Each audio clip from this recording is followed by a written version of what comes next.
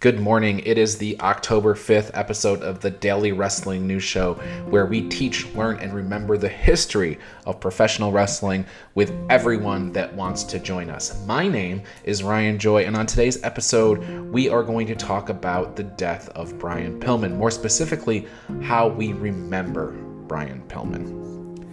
So if you look at pro wrestling headlines in late 1997, you're going to find them dominated by two names, Bret Hart and Brian Pillman. One story is infamous, the other is tragic. We'll get to Bret Hart next month when we somehow try to fit the Montreal Screwjob into a single episode of this show.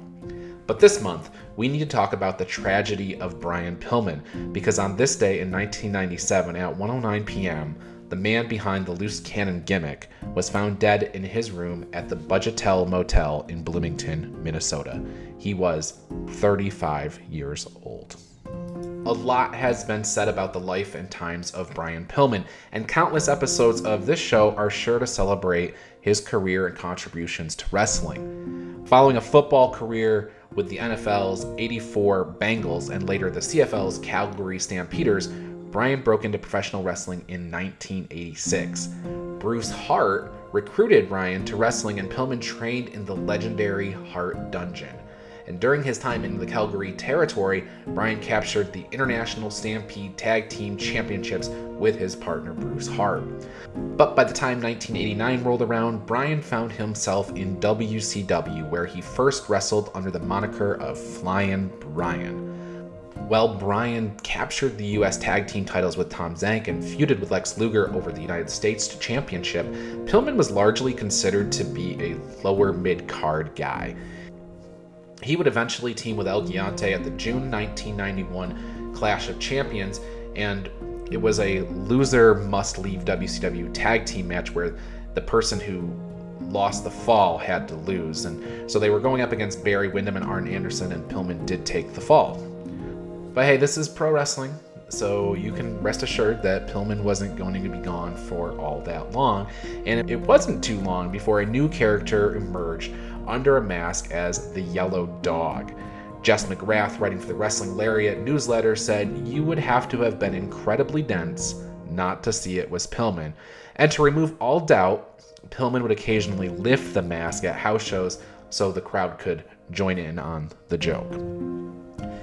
Not surprisingly, Pillman would get reinstated at some point, and he would actually then become somewhat of a key player. He defeated Ricky Morton in the finals of a tournament to become the inaugural WCW Light Heavyweight Champion. That was at Halloween Havoc in 1991, and a lot of people remember him wrestling in the opening match of Monday Night Nitro with Jushin Thunder Liger. What they don't probably remember is that he had a series of matches with the Japanese legend around this time in 91 to 92. In fact, their match at Super Brawl 2 in February of 92 was largely considered to be the best match on US soil in that year. But WCW would, of course, drop the ball with the light heavyweight division, and Brian continued with the company, and things would pick up again in October of 1992 when he joined forces with Steve Austin to form the Hollywood Blondes.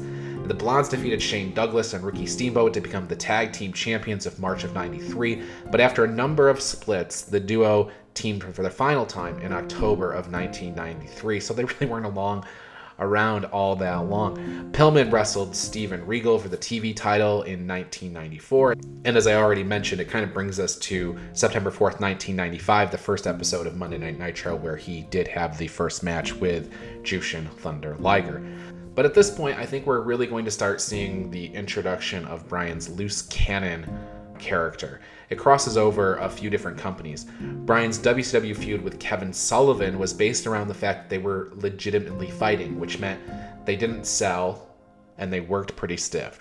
It culminated in a strap match where Pillman immediately gave up the bout by uttering the phrase, "I respect you, Booker Man." Of course, an on-screen recognition that Kevin Sullivan was, in fact, the Booker. So Pillman would move on to ECW at that point, and he used the N-word in an interview, which could have gotten him seriously stabbed by New Jack. Pillman wasn't welcomed back in ECW after that. So now Pillman is on his way to the WWF, but before he can get there, he has a serious Humvee accident which leaves his ankle badly injured. A lot has been said about Pillman working both the WWF and the WC offices to get more money during his contract negotiations, and it would be a whole show in itself to talk about that. But suffice it to say, Pillman did end up in WWF with a great contract that he signed on June 10th, 1996. With Pillman's injuries, it was pretty hard for him to get anything going though, but I do remember, and I would imagine most people remember, the day that Steve Austin wrapped Brian Pillman's ankle up in a metal folding chair and stomped on it. The move made me cringe at the time, but it's remembered to this day as Pillmanizing, and we see it all the time, and the commentators often call it Pillmanizing now, so he's kind of memorialized in that way.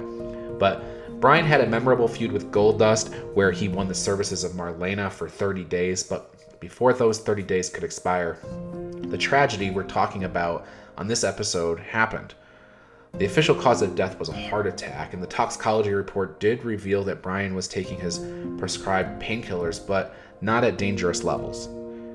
They didn't even find alcohol in his system, so it was a heart attack brought upon by what we don't know, and died there to the coroners after a month of tests. And there's a lot more to explore in the history and story of Brian Pillman. We could talk about the WWF interviewing Melanie Pillman on 10/6 the day after Brian died. It was a terrible interview, and I can only assume that all parties wish it didn't occur. The Dark Side of the Ring documentary covers a lot of territory as well, mainly featuring the struggles that Brian's family endured following his death.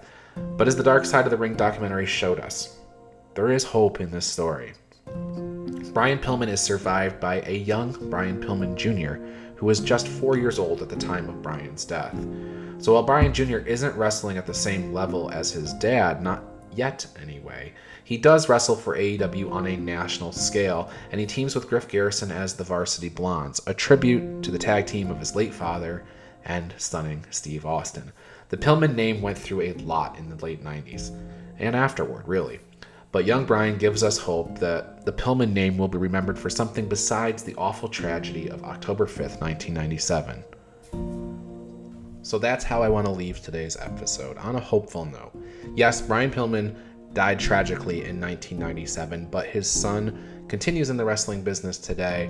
He was only 4 years old at the time of Brian's death, but now he is on a national scale wrestling for a big company, and with luck, hope, and skill, hopefully he makes a huge run for it.